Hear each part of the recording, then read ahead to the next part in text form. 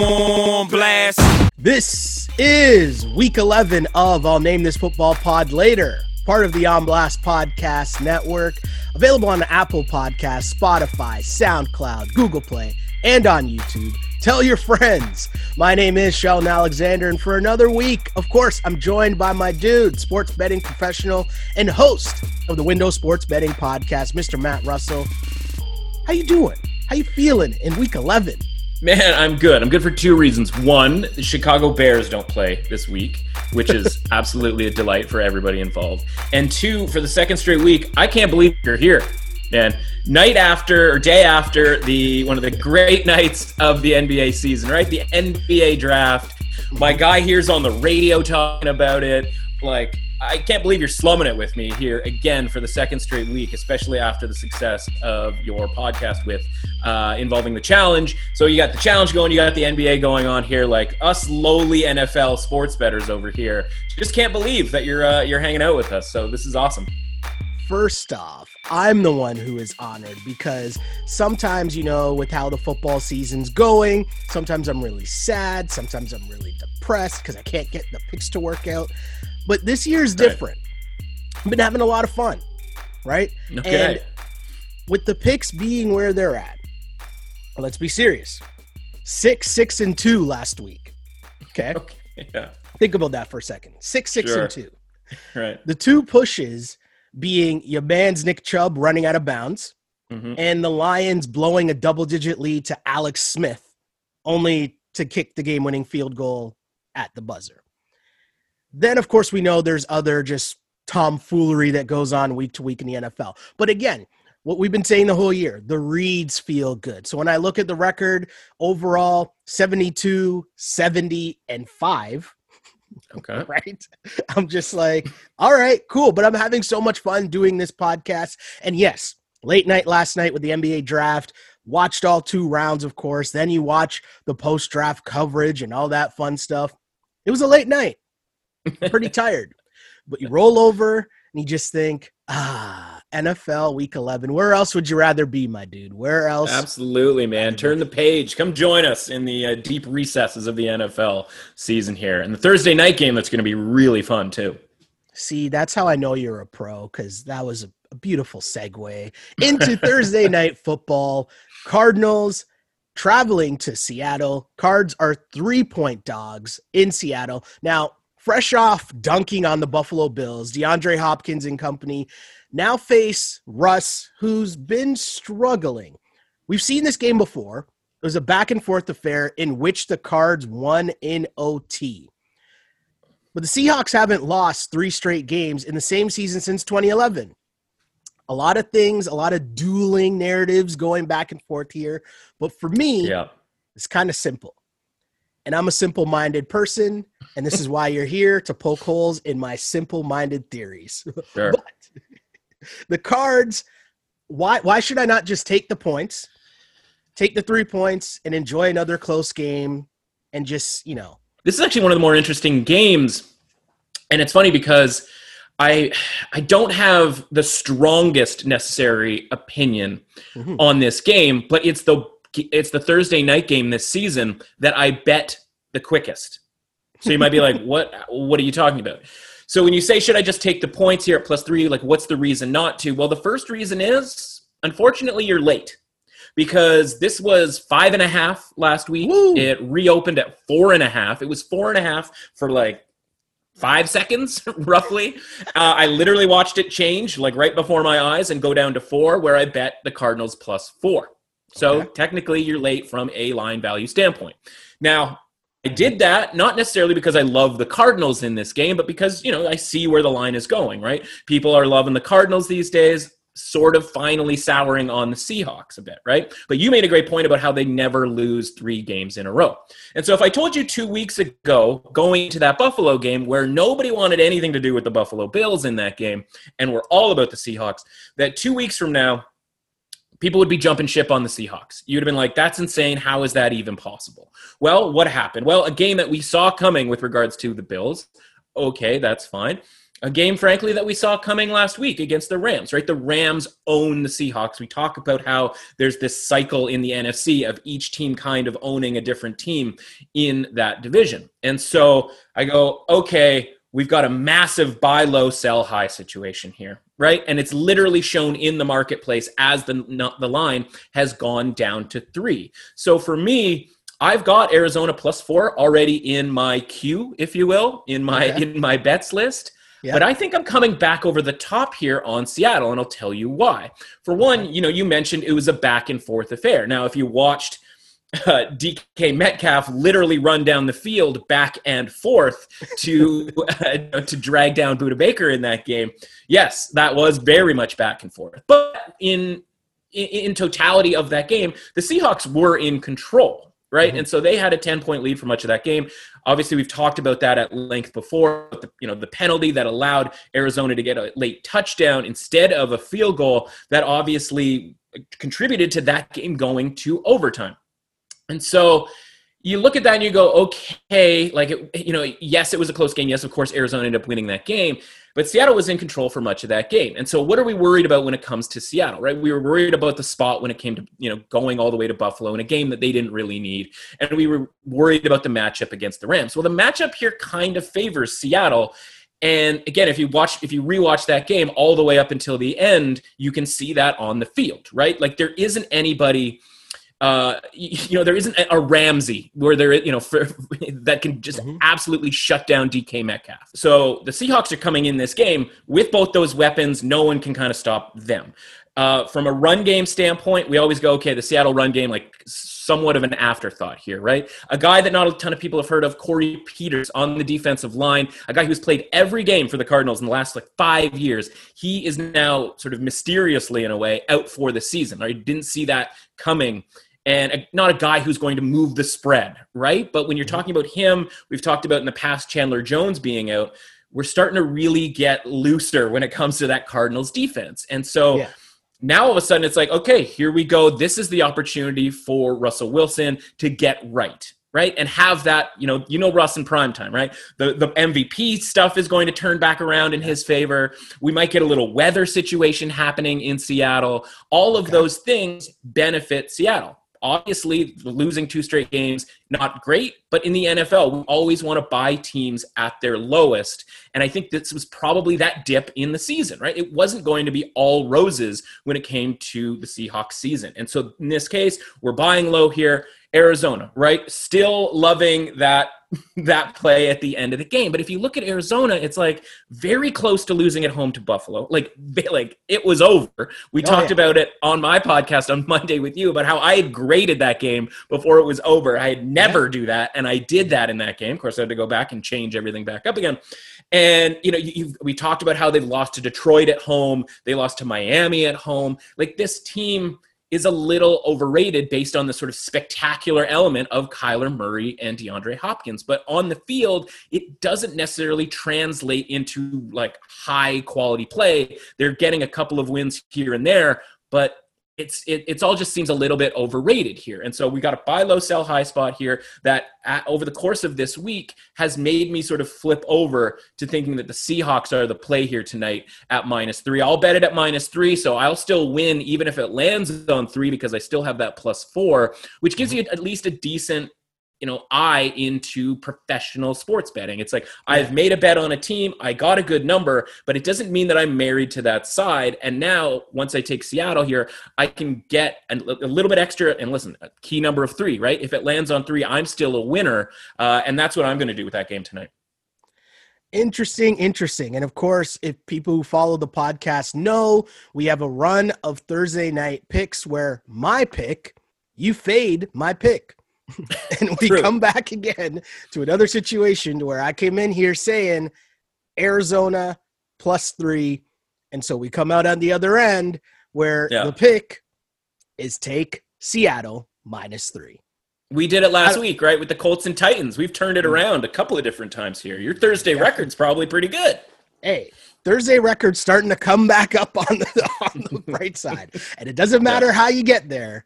It's just, I want winners, right? Seahawks -3. Let's go. You mentioned the Colts, and we were all over the Colts last week.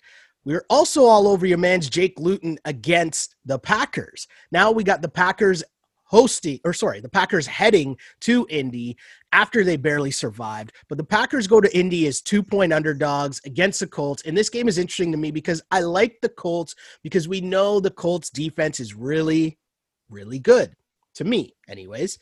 And last week showed us if you can run the ball against the Packers, you give yourself a really good chance to win the game. The problem is that I want to ask you is, do the Colts really know who their best running back is? And can Phil Rivers put up enough points to beat Aaron Rodgers? Those are my questions to you because I like the Colts, but tell me why I'm wrong here.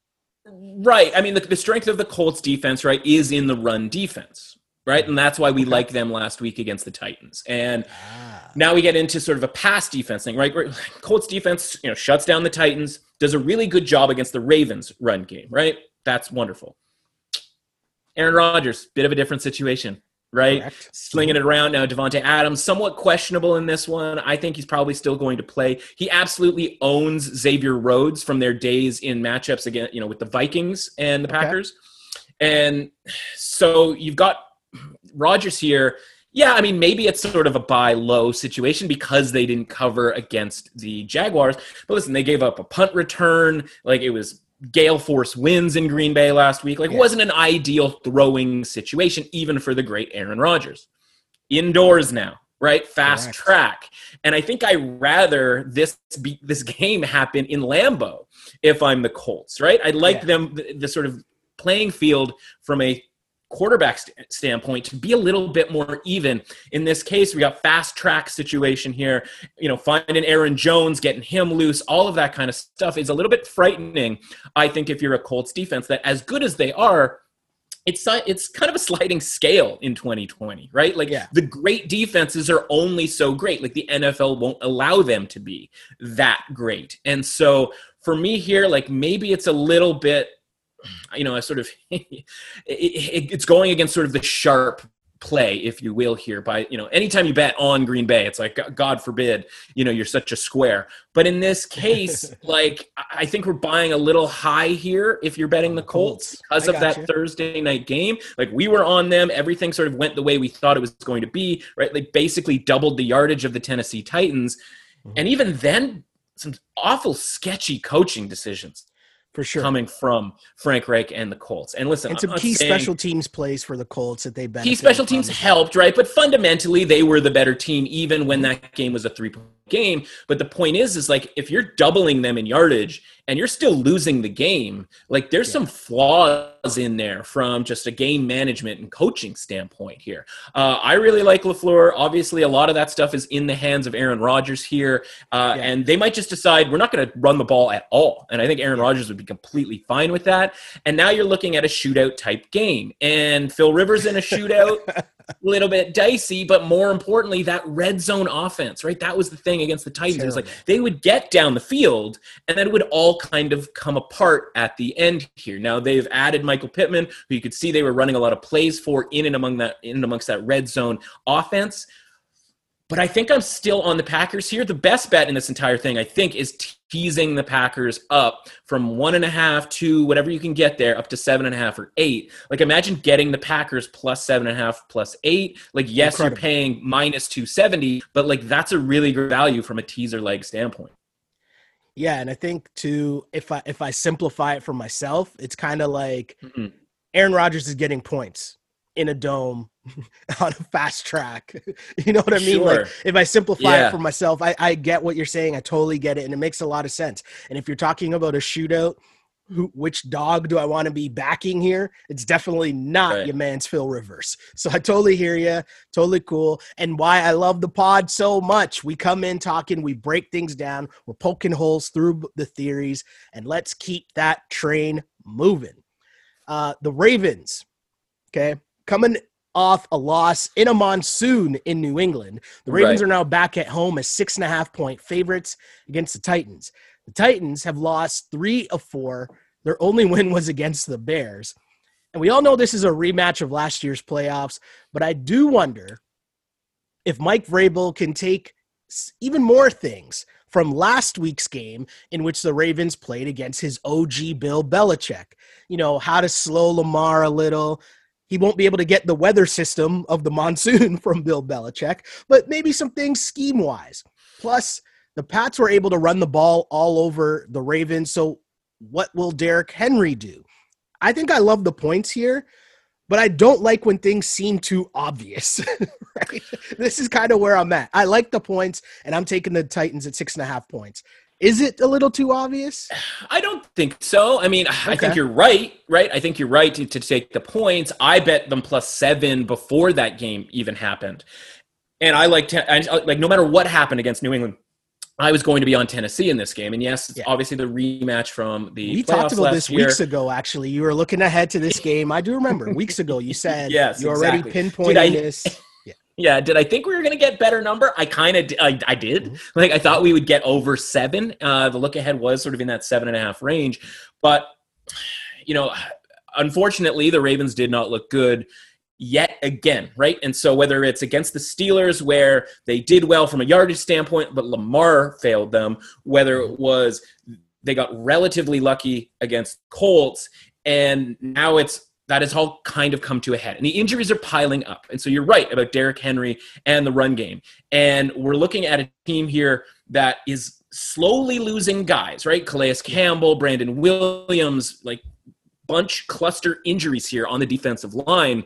And you're right, Derrick Henry, and not just Derrick Henry, because they have a couple of backup running backs pretty good too, right? A guy by the name of Deonta Foreman, who played at Texas, was with Houston, and then was just starting to get a chance with Houston, and then he tore his Achilles. And so, of course, he's out of the league, and now he's back. And so it isn't just Derrick Henry on that team. And so they could just run the ball constantly the same way that the Patriots did. And I'm not saying necessarily that they're going to win the game, shock the Ravens again, though maybe they will.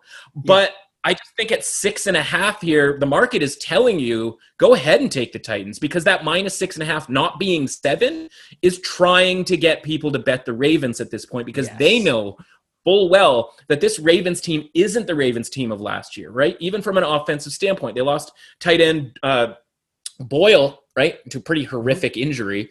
And that guy isn't, he's not on your fantasy team, but he's a run blocker, right? And of course, last season, where they built up this sort of mystique, if you will, Marshall Yanda, Hall of Fame level guard, retired in the offseason. So now you've seen how that sort of slipped, right? We talked about the Ronnie Stanley injury against the Steelers. And so you're looking around going like, a lot of replacement level guys here in spots that aren't necessarily talked about a ton. And that's what's hurting the Ravens offensively this season. And so Titans getting a little bit better on defense, right? Like it wasn't great last week against the Colts, but it's better than it has been over the course of this entire season. Doesn't look like we're going to ever get Adoree Jackson back. He just keeps getting sort of push down the line here as far as his injury is concerned. That would be a pleasant surprise, but he's not necessarily a guy here against a Ravens team who, you don't necessarily need that cornerback against the Ravens. In this case, it's going to be all about the trenches on both sides of the football here. And I think 6.5 points is a ton of points, and I'm happy to take them. They're going to be one of my best bets this week. Yeah, I love the Titans here, and I love also the point that we bring up from time to time here on the pod, which I love so much, where we're trying to get people into thinking about the game a little deeper, and that means bringing up players like O-linemen that aren't on your fantasy team that people might not be aware of, but they mean a lot in terms of how a team's going to perform on a week-to-week basis. And as the trenches guys for the Ravens continue to go down, it's a huge, huge, huge problem. And that is really the answer when people are wondering, hey, why does the Ravens team and mostly their offense look so much different than they did last year? Yeah, Lamar Jackson isn't a different player, right? Like, he didn't change, for sure. But the pieces around him, right? And now, Mark Andrews, people talk about him because he's a fantasy tight end, but he's not a run-blocking tight end, right? So, they used to have a strength there when they had Hayden Hurst, remember him? Oh, now he's on the Falcons, right? People thought so highly of him that they went out of their way to go and get him. And so now you're just down to Mark Andrews from a sort of tight ends from last year, and he's not the run blocking tight end on that team. Totally. And the other important thing that you mentioned there in talking about that game was the difference between 6.5 points and the 7. So as we move on to the Chiefs and the Raiders, This is a 7-point spread. And I'm super interested in this game because I mentioned I really like the Titans line. I really like the Chiefs line, and I'm looking at it thinking it's too easy. And I need you to talk me out of this a little because here's the thing, okay?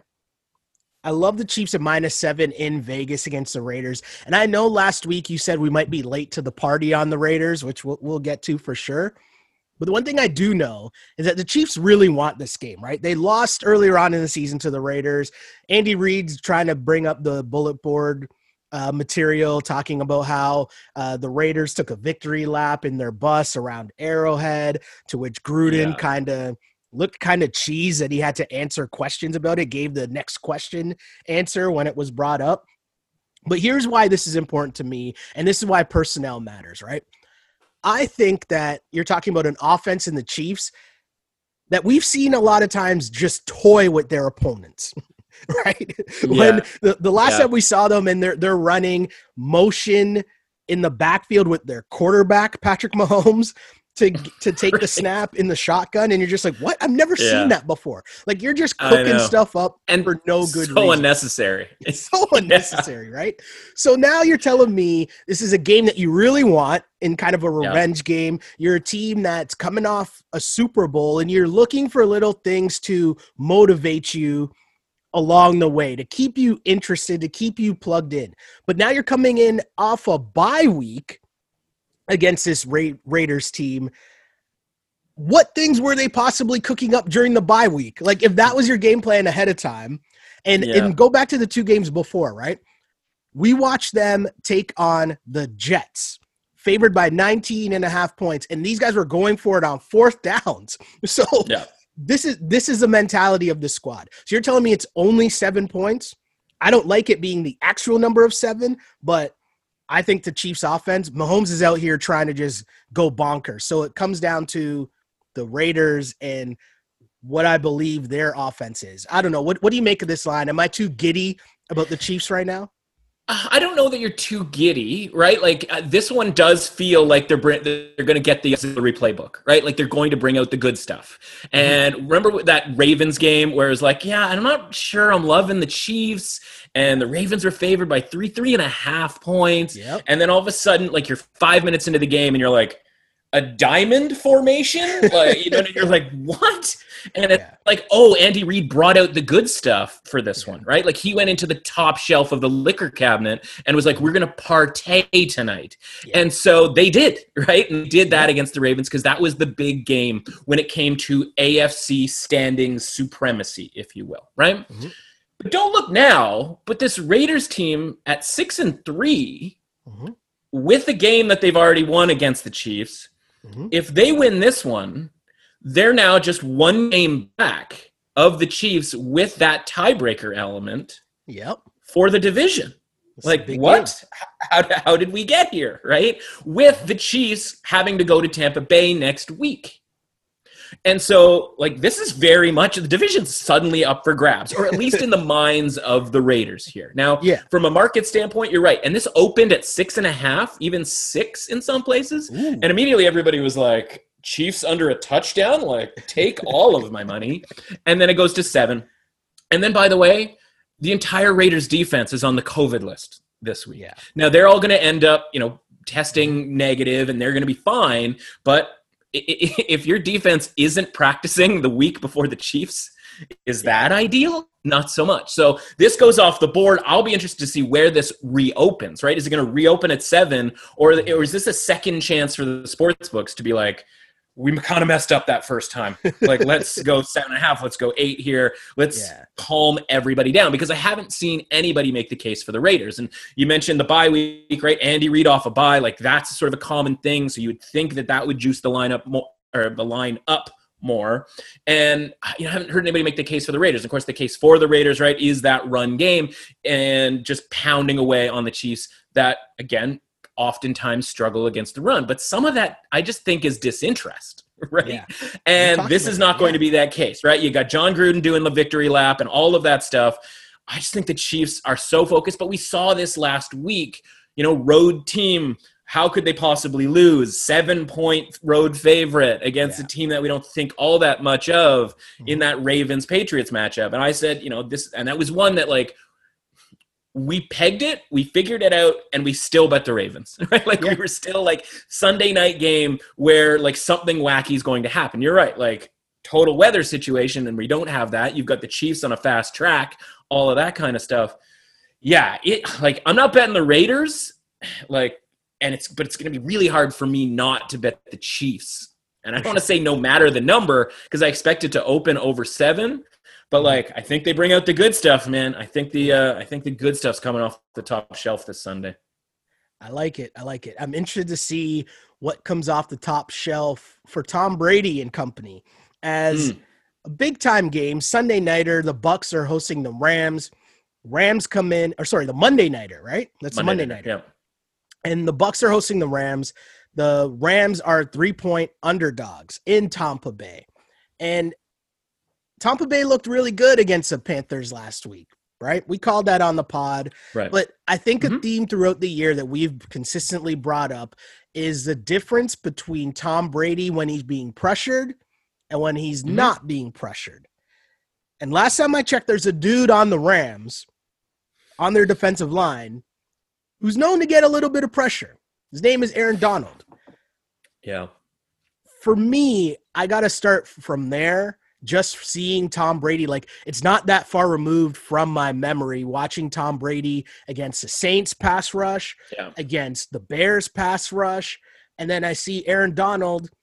I don't know. The Rams are a team where we haven't been able to fully peg them. Like, we don't really know how good they are, but we don't really know how bad they are either, if that makes sense. Do you know what I mean? We've seen kind of the waves up and down of the Rams this season, but I do know the pass rush getting to Brady limits them on offense. So it leans me towards taking the Rams +3, but what do you take from this game? What are you thinking? And this is a number now on Thursday as we do this. Where do you think the number might end up come Monday? Well, actually, it's funny that you say that because the number has moved, and we're up to 4 right now. And so so you're getting 4 if you like the Rams. I don't like the Rams. I think, so a couple of different things, right? From a market standpoint, right? This is essentially the same number as it was a couple of weeks ago in that Saints game. So no matter what happens in that game, right, the market for a full week decided what the number was. And now you're telling me that's the same exact thing here, but for the Rams. So I don't have the Rams as highly rated as I do the Saints. So why would I have this number be 3? So it makes sense for it to go to 4 from that standpoint. From an on-field handicap stuff, you're 100% right about the Aaron Donald thing, right? Nobody loves pressure, right? And it's not like the Rams win every single game necessarily, right? And so, yes, they own the Seahawks. But again, if we go up and down that Rams schedule, it's a lot of NFC East wins, right? And then the team that they own in the NFC West. Now you're going on the road, cross country for like the 7th time, something like that. Their schedule. Oof. It's just constant flights across country, right? And so I look at this and I go, okay, well, what am I going to get from Tampa? Now, the key element is, are they going to get Ali Marpet back, right? Pro Bowl interior offensive lineman, kind of important against a guy like Aaron Donald, right? And you can scheme for Aaron Donald, but it's a lot easier to scheme Ali Marpet and maybe one other guy against Aaron Donald instead of like 3 guys to try to block Aaron Donald, right? Yeah. And so if he's playing, which I think it seems like he's going to be back for, I think that pressure element sort of goes down. And we talked about Jalen Ramsey, right? So the key to the Rams is 2 guys on defense, right? It's very stars and scrubs type of a system. It's like Aaron Donald, Jalen Ramsey, bunch of other dudes. Paid those 2 guys a ton of money to do stuff. Well, we talk about the weapons, right, with the Bucs. And they're like, okay, so Jalen Ramsey can only guard 1 guy.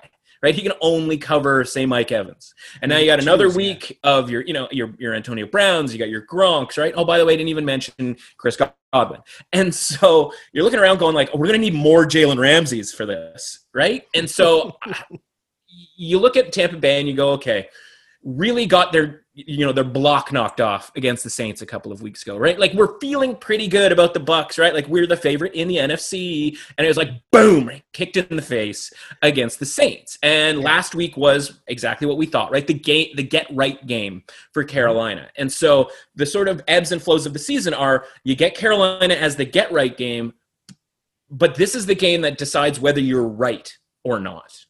Right? Like, you got right, but you got to stay right in this case. For sure. And I think they do, right? It's a primetime game. They're certainly not going to overlook the Rams. Yes, they do have the Chiefs next week, so there could be some potential look-ahead element there. But the Rams' record is good enough that in that NFC, these NFC games matter a ton. And I don't think, especially with the Drew Brees injury with the Saints, that the Bucs, I think they still think they have the chance at that 1 seed, assuming the playoff system doesn't get turned on its head.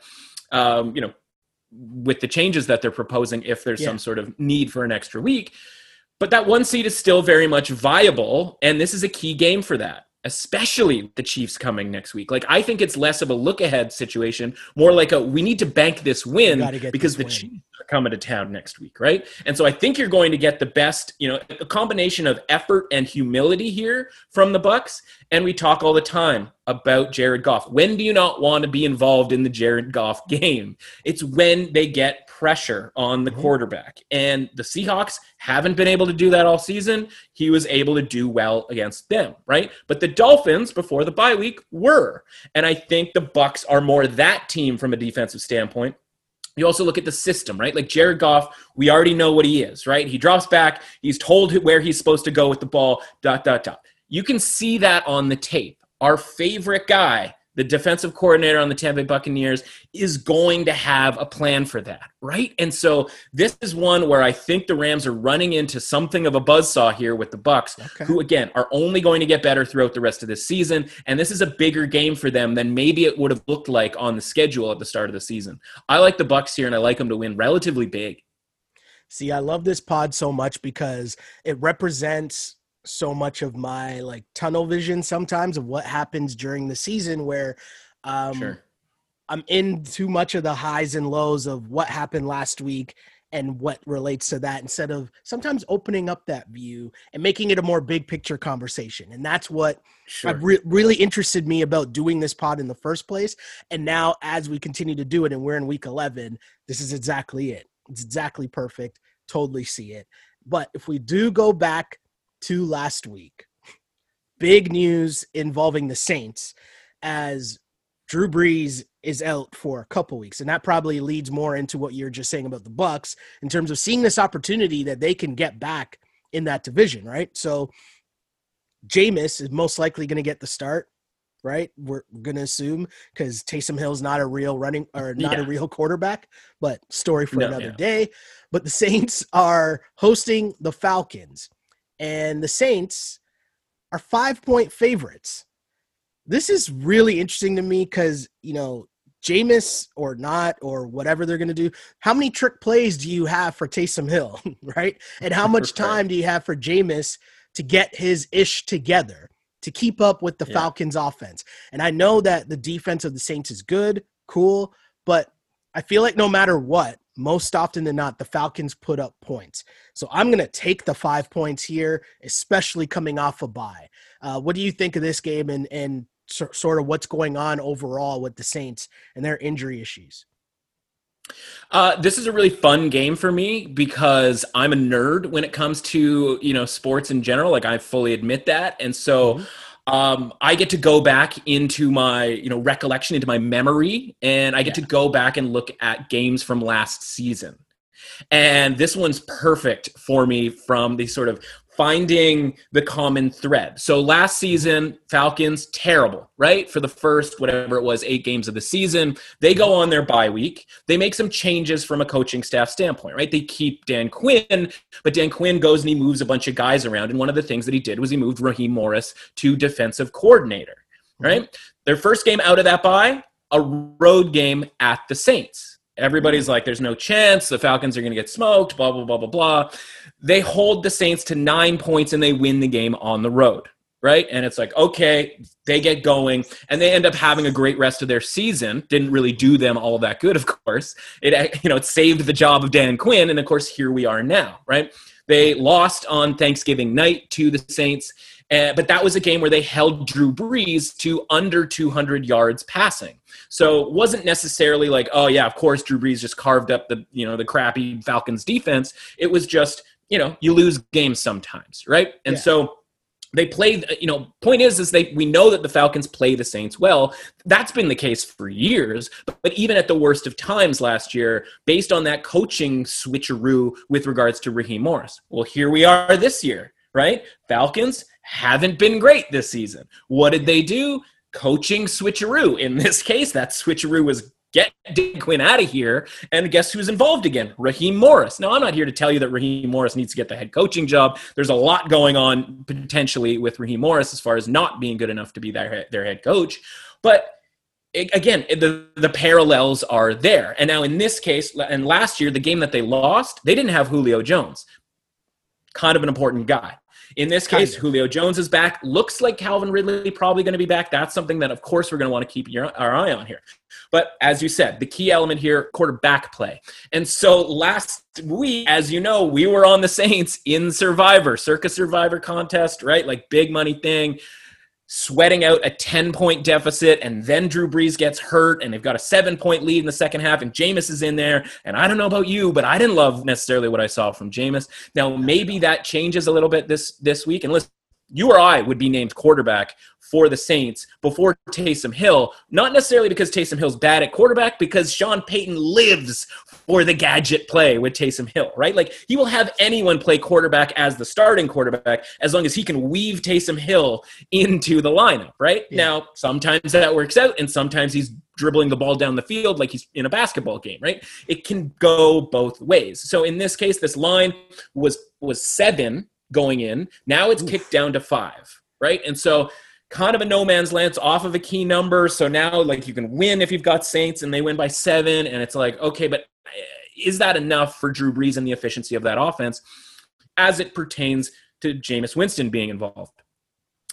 I kind of like the Falcons here for all of the reasons that I sort of stated, right? Like the through line here of the Falcons coming off of a bye, having sort of given more power to Raheem Morris, having given more power to that defense in general, in a defense that was bad last year, and they still did well against the Saints. So what am I afraid of when it comes to the Saints here? Like, we're still living off of that Buccaneers performance from 2 weeks ago, because last week against the 49ers team, we thought the Saints were going to score a ton in that game, and they scored enough, but it was off a lot of kind of fluky stuff, right? Like muffed punts, penalties that probably weren't really penalties. From a yardage standpoint, it was pretty dead even against San Francisco. And I don't mean dead even in a good way.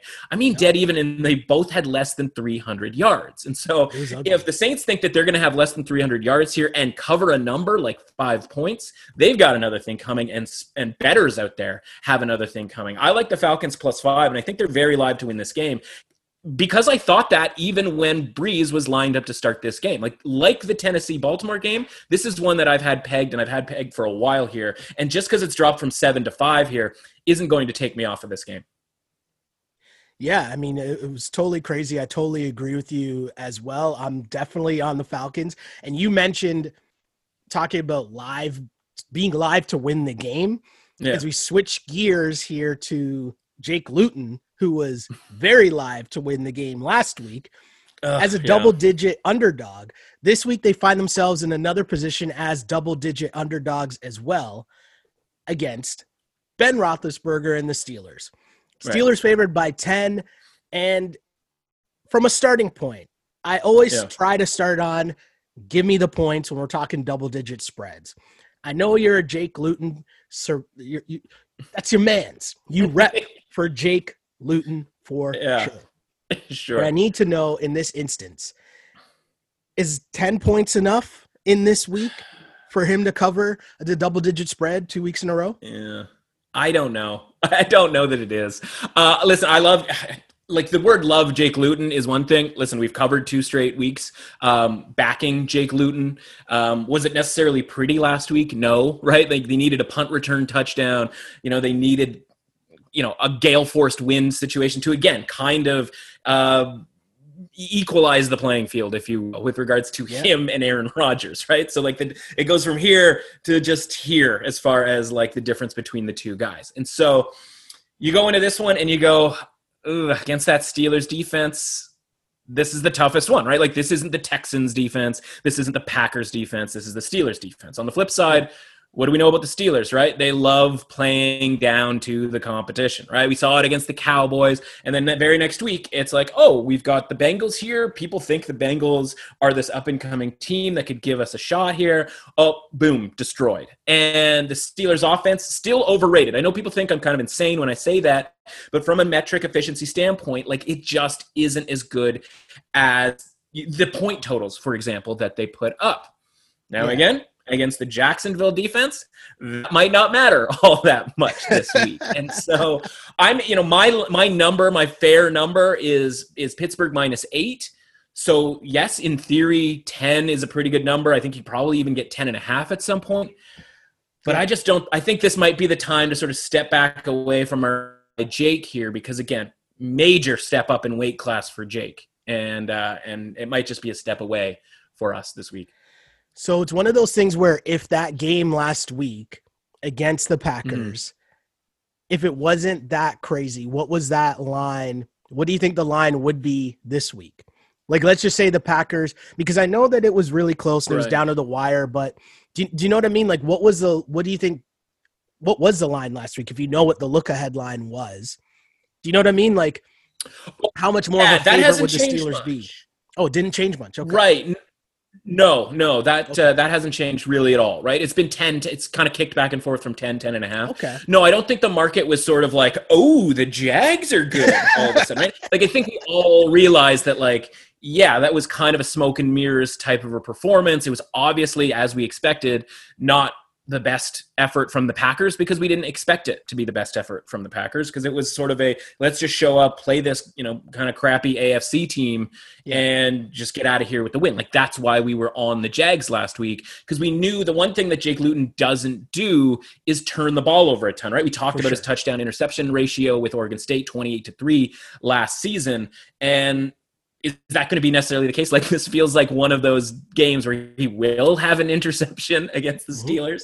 And that was just never going to really be the case against the Packers, because it was like, okay, we can just run the ball on the Packers, stay in this, on limit possessions. We got weather on our side here because we want to run the ball and the Packers want to throw the ball. So all of that sort of equaled out to them covering that spread. None of those things are on the Jags side this week. And it's not like home field matters at all. No. And so my number was 8, but again, if I could acknowledge that home field doesn't mean anything, then I get why it's 10, and it's just kind of a rough spot here for the Jags. But it's kind of a rough spot for the Steelers, with them looking ahead to the big Thanksgiving night game against the Ravens on Thursday. So stay away if you can. I know that you can't, because you've forced yourself into betting and picking, I should say, every game.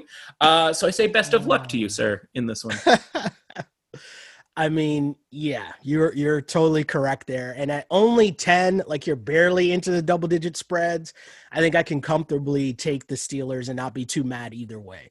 As we switch gears to another AFC North squad in the Cleveland Browns, who are 3.5-point favorites. And if I'm not mistaken, I think I saw this line at 4.5 for a bit, but they are favorites to the Philadelphia Eagles. I'm mad about this game, and I haven't even picked yet. Yeah. And it's because the Eagles are an absolute mess, right? One of the worst performances coming off a bye that I've ever seen. And at the same time, though, I can't take the Browns as 3.5-point favorites against anybody, right? Like, that just seems like a lot of points. So this is where you've taught me the biggest lesson of all. The half point matters.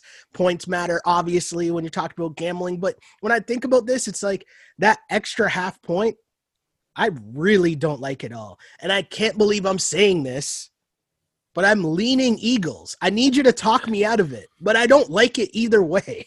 I really don't.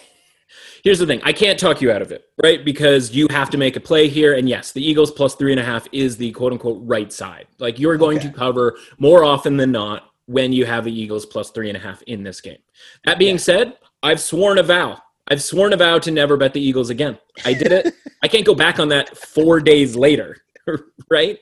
Like I'm just obligated to walk away, and that's great news for me, because I'm happy to walk away. But this is that game, right? That the Eagles win. Everybody thinks we're garbage, and we go to San Francisco and we pull it out.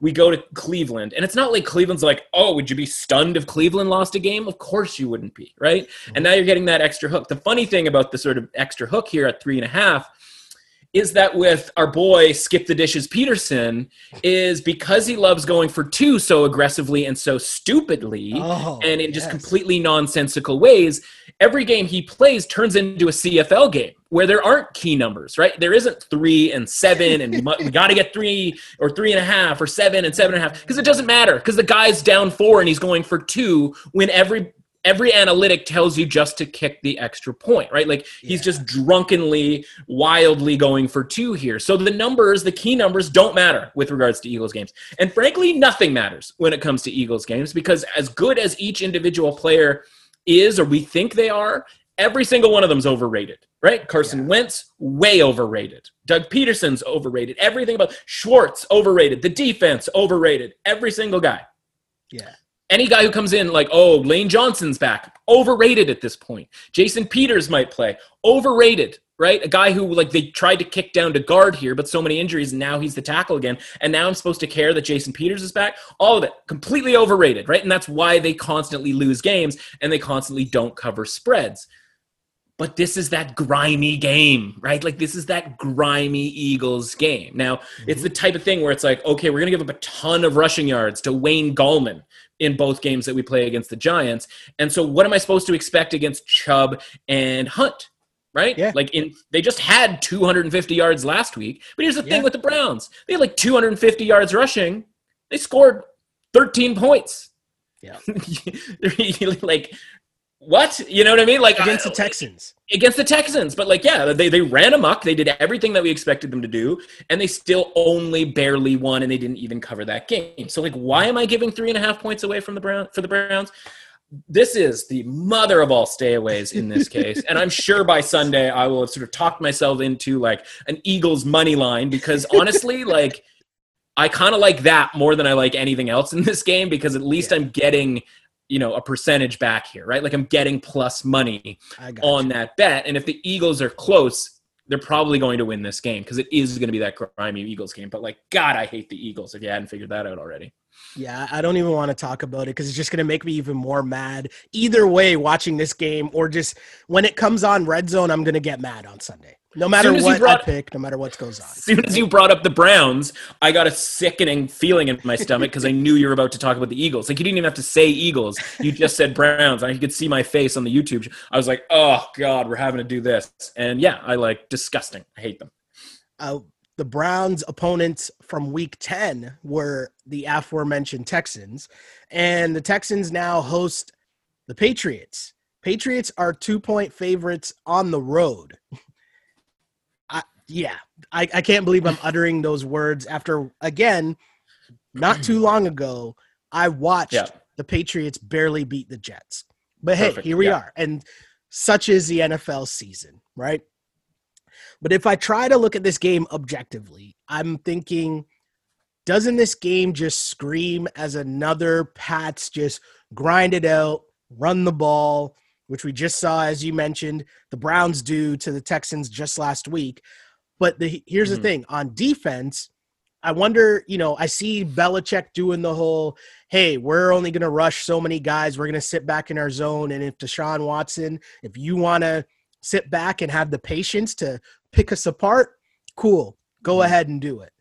I don't know. I just look at this game and I think I can't take the Texans. There's nothing that makes me want to take the Texans in any situation at all. Like, you have the star of Deshaun Watson, and how many times have we asked ourselves, how can their offense be that bad? We know Deshaun Watson is good, but clearly they keep showing us that their team is that bad and their offense is that bad. So I'm going to just trust Belichick against Romeo Crennel here and be like, hey, whatever, fine. I'll take the Patriots. That's what I'm thinking. Am I wrong here? I got some news for you. Whoa, you're Beep on a boop, roll. beep boop. Yep, it's the alert, the red, the red siren. We're gonna get it eventually. I'm just holding nothing in my hand right now. Like here, an apple. An apple Oh. is the new sucker bet of the week Okay. alert for you here. Okay. Okay. Everything you say is true, man. Everything that you say is true. Okay. But the most important thing, I think, is we have to remember this Patriots team against that Jets team. And like, I will never forget that. And for a bunch of different reasons, but in part because you have to remember how bad the Patriots are. And yes, like Bill turned the weather on, right? He turned it up to 11. We talked about it on Monday. He went full Spinal Tap with it. Weather off the charts. Not going to be that situation, right? Mm-hmm. And so I can't judge on the flip side. I can't judge the Texans offense on last week. Now, there's a ton of different ways to judge the Texans offense this season, but in a lot of cases, it has been the defense not being able to stop someone, right? Getting absolutely trucked by Green Bay, for example. But a lot of those other matchups are actually pretty close, right? Like the Pittsburgh game on the road, all of these other teams that they've played, I'm going to give them a pass for losing to Kansas City, and I'm going to give them a pass for losing to a pretty healthy Baltimore team. Like we always talk about the Houston schedule, right? And I'm even going to give them a pass for last week in that ridiculous weather setup when it comes to Cleveland. Now, The coaching matchup here is a horror show. Don't get me wrong here. Romeo Crennel against Bill Belichick. And that's enough to sort of make you think that the Patriots are going to win this game too. But again, Adam Gase had a 10-point lead against the Patriots in the fourth quarter. So it just ain't what it used to be when it comes to that standard. Correct. So I still love Deshaun Watson. Like I'm going to come up with an elaborate kidnapping plan. I hope you're with me. We'll get some cool masks. It'll be really fun. We'll get those suction cups, and we'll get those like glass cutters and we can do that whole thing. It's going to be really, really fun. And we're going to get Deshaun Watson out of Houston one way or another because that organization is an absolute disaster. But let's look at this from a market standpoint. Before this past weekend, Houston was favored in this game. They were -2, -2.5. And so you go, okay, well, what's changed in this week? And again, as mentioned, the weather is, for me, the major cause of the Ravens losing to the Patriots, right? Because the Patriots just had a better game plan. Josh McDaniels was quoted as talking about he's going to use all his best plays in the first half because they knew that the weather was going to get insane in the second half. And that's why you see the Jacoby Myers play where he's throwing a touchdown. Like they made sure to get themselves a lead before things got really weird. Right? Now, I don't know if John Harbaugh just wasn't aware of that or there was nothing they could do about that. On the flip side, Houston, obviously a big throw the ball a ton offense. They go and have to play in gale force winds in Cleveland. So now you've got neutral territory, essentially, right? Like, yes, it's a home game for Houston, but now we've got just back to normal indoors, nothing insane happening here. So what's the Patriots' edge in this case? Because it's just at that point, their offense, which is like slowly run the ball down the field. Now, will they be able to do that against the Texans? Sure, that's possible. But in the NFL in 2020, as much as we worry about stopping the run and running the ball because it makes everything that much easier, it's still kind of a high wire act. And so when you're running the ball, all it takes is a holding penalty to completely jam up the entire drive or some other penalty or just some stuffage of the run, right? Like J.J. Watt, all he has to do is have 1 2-yard tackle for loss on first down. And now we're talking about 2nd and 12. And do you really want Cam Newton slinging the ball around in a shot-for-shot type of game with Deshaun Watson?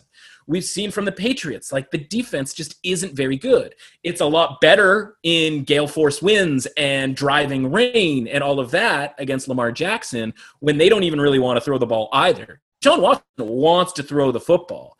So you watch the market go from 2.5 here on one side all the way to 2.5 on the other. And that's like a 5-point move that's changed the favorite in this game. But I'm not sure what warranted that. Like, yes, we saw them beat the Ravens, but that's not the situation here. That's not the game feel. That's not anything. That has nothing to do with this game. And so, yes, the Texans have not beat anybody other than the Jags this year. I completely understand that. But that's not necessarily predictive of the future here. So I think you're going to have everybody back on the Patriots here, just throwing money. And the other thing is, it never got to 3. Right? So it goes all the way across the number. It's steaming along, and it gets to 2.5, and then all of a sudden, boom, it hits a wall. It refuses to go to 3. Now you're sort of seeing it tick back to 2. I've even seen some 1.5 at this point, because eventually the people who sort of agree with me, if you will, have seen this and gone, no, it's just never going to get to 3. Let's get 2.5 while we can, because I think this ticks back to about a pick'em here. And I think that's indicative of where your money should go here, knowing that a lot of people are happy to take the Patriots here, again, off of kind of a smoke and mirrors, or in this case, rain and wind type of a game last week. Okay. Texans is home dogs. Okay. Fair enough. I'm not sure you're going to be on the home dogs in this case, but we'll see, as the Broncos are hosting the Miami Dolphins, and the Dolphins are 3-point favorites.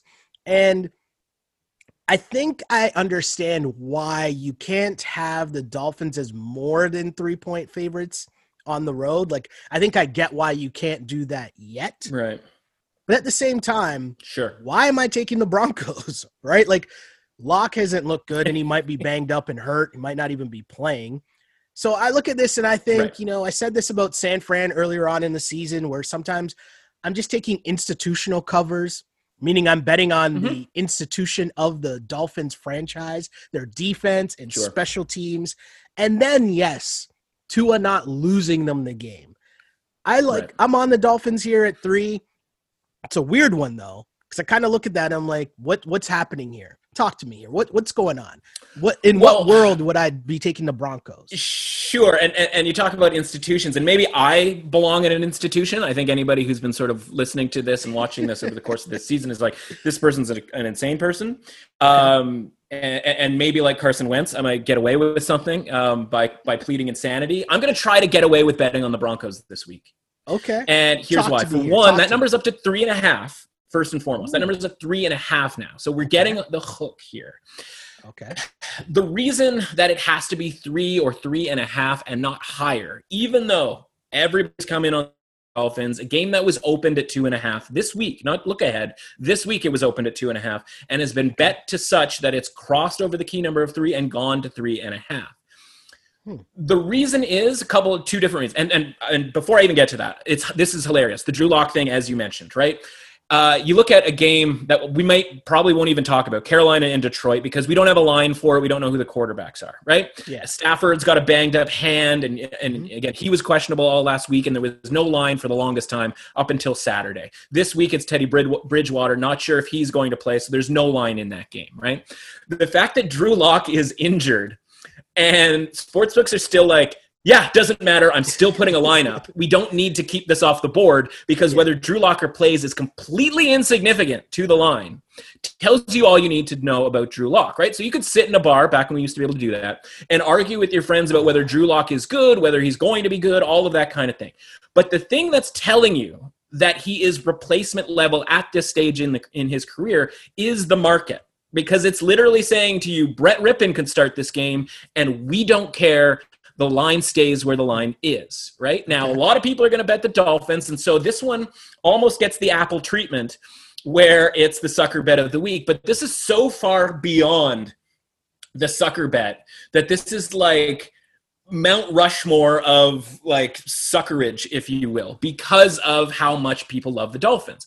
But the reason that you can bet the Broncos is twofold. One, from a Dolphins standpoint, as much as we love the Tua thing and as much as we love the defense thing, are they going to get blocked punts for effectively touchdowns? Are they going to keep getting strip sacks for touchdowns? Like, that's kind of been a big deal here when they're talking about their win against the Cardinals 2 weeks ago, and even their win last week against the Chargers, right? Because they took a 7-point lead right off the bat off of a blocked punt. And the answer is maybe they do, but like, you can't rely on that, right? Like, you can't be like, well, I'm betting this team because of the block punt that's coming this week, or the pick six, or something along those lines. It just doesn't work that way. And so I have to look at the metrics and go, yeah, the Dolphins have been successful. They're well coached, which again was why they get advantages on defense and special teams. But the offense just isn't putting up the yards per play numbers that would verify them as a 3.5-point road favorite to anybody, maybe other than the Jets, right?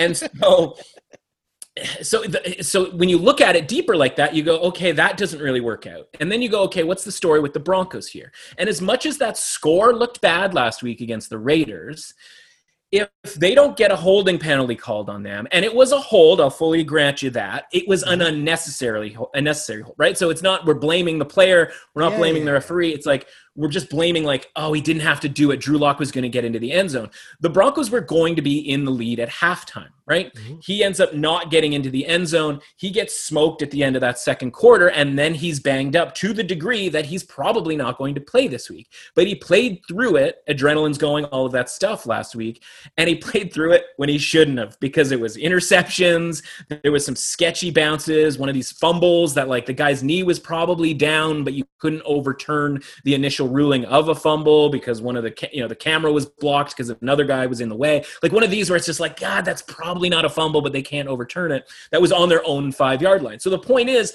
that game was a lot closer against the Raiders last week than if you just look at that score and be like, oh, Broncos got smoked again, right? Because this is still the same Broncos team that, even though we don't think the Patriots are any good, still went to New England and won that game. And even though we don't think the Jets are any good, Brett Rippon still played pretty well in like that weirdly high scoring game with the Jets. So there's enough there from a Broncos standpoint that if they play conservatively and they don't turn the ball over, and again, against the Dolphins, that's kind of a tricky ask because they seem to turn everybody over, then this game should be that low-scoring game, right? Cold weather, very different circumstance from the Dolphins and Tua, right? Because we saw him at home against the Rams, we saw him indoors in Arizona, and we saw him at home against the Chargers. Well, what's it going to look like when that team with limited weapons has to go play in a cold weather, high-altitude type of a game, right? It's one of those where they could get out of there with a 3-point win, but you're sitting there with your bet going like, I thought this was a sure thing. So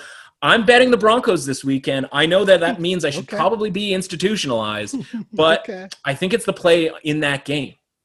Okay.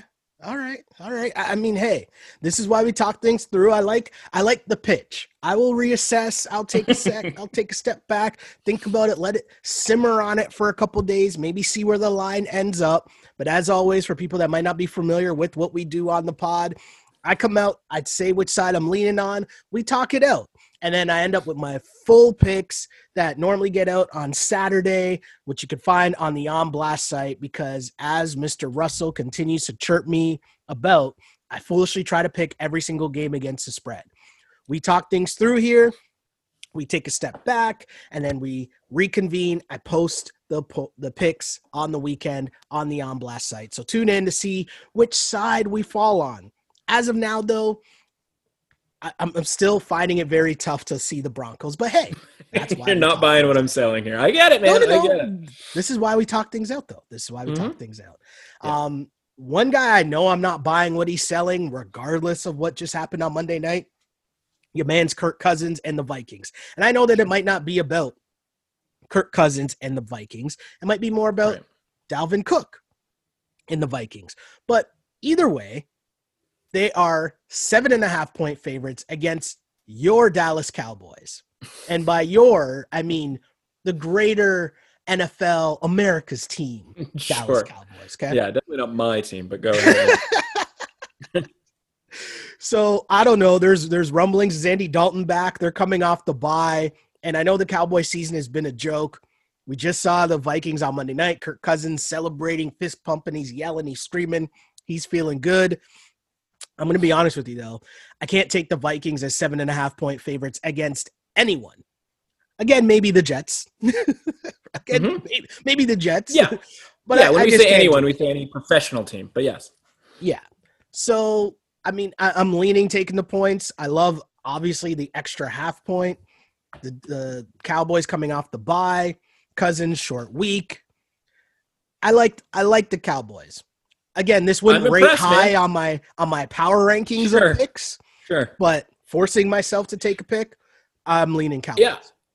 I'm impressed. I'm with you there. This might be one where we're sitting back and going like, I can't believe I bet on Andy Dalton again. Like, I can't believe I did it. Like, that's, 3 hours of that isn't any good. Good news is the 1 o'clock game, so we don't have to necessarily do that. Sorry, a 4 o'clock game, actually. Oh, that's surprising. So that we don't actually have to do that if we don't want to, because there's other games going on. I like the Cowboys here, and I like them for one reason. Those outside matchups, right? You've got those three guys, the wide receivers on that team against a Vikings team that just hasn't been challenged with kind of a rough secondary, right? Nick Foles didn't do it. And look at it this way, right? As much as the Vikings covered that game, and I was impressed that they won the game because I knew it was going to be that sloppy game where, like, I think I said it on the podcast, like, somebody's scoring 19 points in this game. Like, 19 is such an obscure NFL number that only could happen in a Bears game. It's like, it's going to be 20-19. It's going to be 19-16. Like, somebody's getting to 19. I don't even know how. And so, but think about how they covered that game. Like, first of all, they needed the Bears' best, sort of maybe most dominant defensive player, Akeem Hicks, to come out of that game. And now all of a sudden, Dalvin Cook, who couldn't really get anything going, was able to move the ball down the field. And then, of course, they get that late touchdown in order to cover. And as bad as the Bears' offense was, that was still very much a game. And I just think with Andy Dalton, if he is in fact the true replacement level starting quarterback, right? Like not a backup quarterback, but like an okay starting quarterback, he's going to be able to test the Vikings corners with your CD Lambs, your Gallups, right? Like the Coopers, everybody essentially, right? So yes, short week. We've got a bye week situation here. The other element, you watch the Vikings special teams, and they can't snap the ball, for the field goal or for the extra point. They're giving up kick return touchdowns. It's kind of a mess. Whereas the Cowboys, the one good hire that they made in the offseason was getting the special teams coach from the Los Angeles Rams. And you saw against the Steelers, he's pulling out the throw it across the field kick return. Like, they're up to stuff when it comes to special teams, whereas the Vikings are just trying to hang on for dear life. So there could be an extra 3 points in there one way or another, whether it's missed field goal for the Vikings, whether it's trick play from the Cowboys, especially with that extra week to kind of look at it. On the another reason to like the Cowboys, their talent. Like, they're starting to get a lot of those guys back in gelled. And we talked about that going into the Steelers game. We even talked about it going into the Eagles game that they should have covered were it not for the NFL absolutely being fixed and robbing them of that game. Or at least robbing those of us with Dallas plus 10, plus 11 of the cover. Not that I'm still, bitter about it. But again, this Cowboys team has enough guys, right? And they're getting some guys healthy. They're getting Awuzie back. He's, maybe not necessarily a Pro Bowl level quarterback, but certainly a starting quarterback in this league. And Kirk Cousins, kind of been pretty fortunate, right? Whether it was the Bears game, whether it was not having to do much against the Lions, whether it was having to do next to nothing against the Packers. Like, when you're talking Packers, Lions, Bears, given the way that those games went, this 3-game win streak for the Vikings, little smoke and mirrors-y too, right? From a market standpoint, it's been... This line was 9 last week, and then even after watching them win against Chicago, and the Cowboys did nothing because they didn't play, this thing is ticked down to 7 at this point. So it isn't because, like, the world is betting up the Cowboys. It's just realizing that number being over a touchdown was just too darn high for a game here. That's the spot favors the Cowboys a ton here in what could be kind of a shootout type game that might make Andy Dalton look pretty good. No, I hear you. I got you. Sticking with the NFC East, though, the Washington football team is hosting Joey Covers. Yeah. And Joey Covers, tough week last week against the Steelers. This week they are 1.5 underdogs in Washington. I'm just taking I don't really need to spend a lot of time or want to spend a lot of time talking about Alex Smith and the Washingtonians. Yeah. But I'm going to take the Bengals to cover. I just think they beat or cover against other mediocre or bad teams. Yep. I think Alex Smith definitely qualifies in the situation. So I'm cool to just say I'm on the Bengals. Yeah, listen, I'll come on here and say a bunch of crazy stuff about some crazy games, right? And, like, it doesn't matter whether it's a good game, bad game. If I see there's an edge, like, I'm going to bet it. And if I don't, I'll stay away. Mhm. In this case, I just don't see anything. You know what I mean? Like, No, if that's you told fine. me if you loved Washington, and I'd be fine with that too. And if you love Cincinnati, and in fact, this is actually the opposite, but it serves its same purpose as the Colts and the Packers game. In that, Okay. like, we're going to tease the Packers because we go, hey, Packers plus 7.5, plus 8, like that would be great. But we need something to tease it with. Well, how about teasing it on whoever's playing the Washington football team, getting that number up to plus 7.5 or plus Yeah. 8, right? And so it's like the same attitude, but different for different reasons, because in this case, it's more of a fade. But in this case with Cincinnati, I I'd love Cincinnati plus 7.5, even at a minus 270 price here. So let's throw that in together with the Green Bay Packers and kind of go two sides of the spectrum, right? Two ends, like really good game, really bad game, doesn't matter, same situation, plus 7.5, teaser play, let's go. I hear you. And the Chargers Yeah. hosting the Jets, 8.5-point favorites. Chargers versus Gase and company coming off a bye week. We've talked about this a lot in terms of how certain teams will spend said bye week. And the Jets, I'm not really sure they might be the example of a team that was studying all week, getting prepared for the second half of their season. As I've mentioned before, I'm convinced they're throwing games like their coach is throwing games. I don't think players can throw games. I don't think that's a thing. It's football. It's a violent sport. Sure. So from a game plan standpoint, when I watch, I mentioned this before. So Gase, yeah, who knows what's going on there. But my only real question is the 8.5 points too many for your man's Anthony Lynn and Justin Herbert and his new haircut? Yeah, I mean, based on everything that we know about, one, really bad haircuts, and two, Anthony Lynn, yeah, like anything touchdown is like a complete mess when it comes to that, right? Like, I don't know why you'd ever want to lay that many points with Anthony Lynn. But let's just say there was a case to be made for the Chargers in general here. One, slowly getting healthier, right? Like Bosa back, right? Obviously a key element to last week's game when Tua was able to sit back there without any sort of worry about pressure. Yeah. That's not going to be necessarily the case for the Jets. That said, like, they look to be getting Mekhi Becton back, right? Their sort of star left tackle rookie. And so maybe that's going to kind of, change things up a little bit here. So if the Chargers are getting a little bit healthier and the Jets are still the Jets, the Anthony Lynn thing, it's like, yes, every game he's overmatched unless it's against Anthony Gay or against Gase.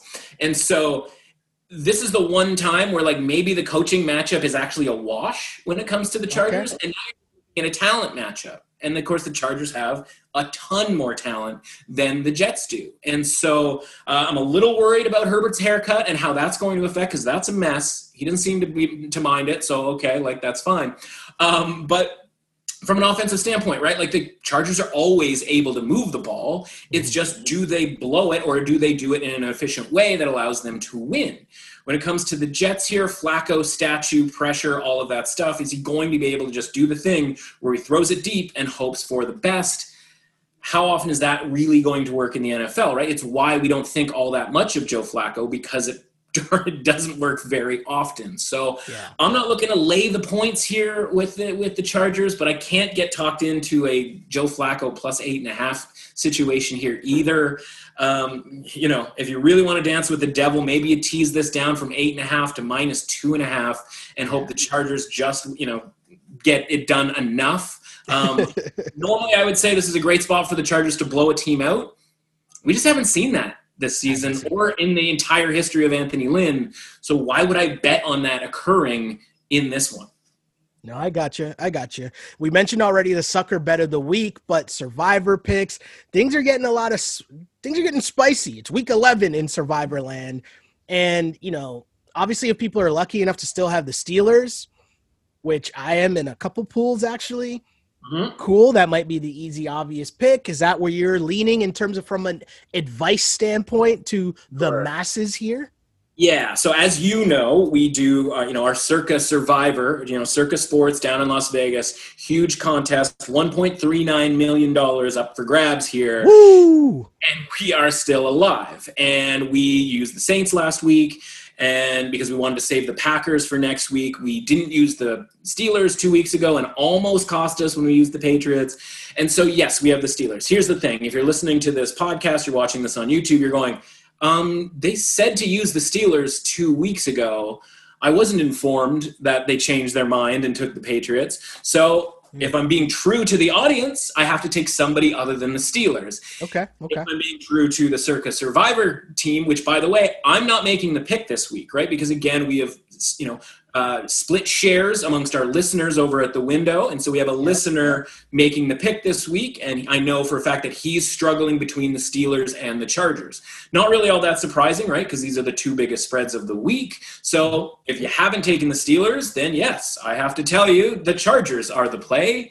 But otherwise, maybe it's the Steelers. Now, we might not take the Steelers because there's an extra week in the Circa Survivor. It's the Thanksgiving Day specifically. And if you look ahead to those matchups on Thanksgiving Day, they are coin flips across the board. And so if we didn't use the Steelers this week, it would be because we want to save the Steelers for Thursday night against the Ravens. Not that that's some super attractive play compared to Washington versus Dallas. Who do you love in that game? Or Houston at Detroit. Who do you love in that game? Maybe relying on a pretty good Steelers team in, a game they're going to really care about might be the right play, but is that enough for us to take the Chargers this week? So it's between those two at this point. This is the only time you're ever going to use the Chargers. So, maybe because it's pre-Thanksgiving, then that's the play. And maybe it won't feel as bad if you lose in this week than if you do in, future weeks. But it's tough. But it's between those two. I got you. And first off, kudos to people if you're still around in your survivor pools. It come week 11. Bravo to you. I hope you are able to bring it on home. And I'm gonna enjoy in one of the pools just sitting back and just taking the Steelers while everyone else is trying to jockey and figure out who they're gonna pick. But speaking of picks, again, just know that each and every week you can find my full picks on the On Blast podcast site. Every Saturday or at least Sunday morning for sure. You can find out the final picks as we recap and talk things through on this pod each and every Thursday ahead of making said final picks. Then, of course, we recap what happens on each and every NFL Sunday on Mr. Russell's podcast, which is the Window podcast, which is not just about the NFL. There's a lot of different things going on there, no matter what's going on during the sports calendar. I know you had a big guest this week, but in terms of the Window podcast, let the people know where they can find that and what you got going on. And also, of course, plug the Twitter, please. Absolutely. First of all, Twitter at MRussAuthentic, MRUSS Authentic. The podcast, the Window Sports Betting Podcast, for you guys watching on the YouTube feed. There it is right there. Yes, you talked about the guest this week. Awesome conversation with Drew Dinsick. You might know him online as Whale Capper, sort of, a really interesting, really smart guy. And so, during the, and I think I've talked about this before on this feed, during the shutdown, I had a couple of different guests over the course of the summer talking about how they got into sports betting and their job. And we had a bunch of people from a bunch of different walks of life, if you will. And so Wednesdays getting a little bit sleepier, right? No NBA to speak of, not counting the draft last night. No NHL, the college football MAC situation is just a complete mess. So I was like, let's kind of bring that back for a couple of Wednesdays here. And so was able to talk to him, long form conversation about how he went from, just growing up to being a civil engineer that went to Duke to all of a sudden having this podcast that was sold to a sports betting company or sports betting app, I should say, and everything in between, right? Sort of his process, very mathematical, analytical, to the point where he's an earthquake engineer in his day job in California, and how he got to sort of realize the models that he uses in civil engineering that involve, probabilities and statistics and all of that stuff. He realized that he could become a better by using that type of strategy, right? Like using that type of a process. And so really interesting stuff from him. A lot of good laughs, a lot of talking about, football this week. I I suckered him into talking about the Thanksgiving Day games and where we should go with the Circa Survivor pick, all of that. Just a really, really good guy and a really fun conversation. That was Wednesday's show. So check that out at The Window Podcast. Anywhere you find podcasts, right? Same as you'd find this one. Hey, indeed. And yes, that wraps up another week of I'll Name This Football Pod Later. And again, thank you to the people who are liking and subscribing wherever you get the podcast. As mentioned, Apple Podcasts, Spotify, SoundCloud, Google Play, and of course on YouTube. Please like and subscribe. Tell your friends. Let your peoples know. I know everyone's got the group text going on this Sunday about the football games and people rushing to play their pools tickets or their pro line tickets and all that. We're just trying to help you out. First off, we'd be advising you to stop playing pro line, but that's a story for another day. But if you are, we just want to inform you, just help you out a little bit, give you a little extra nuggets to help you along your way, right? That's it. Sprinkle in some winners. But of course, thank you for liking and subscribing again. I'll Name This Football Pod Later is the show. On Blast Podcast is the network.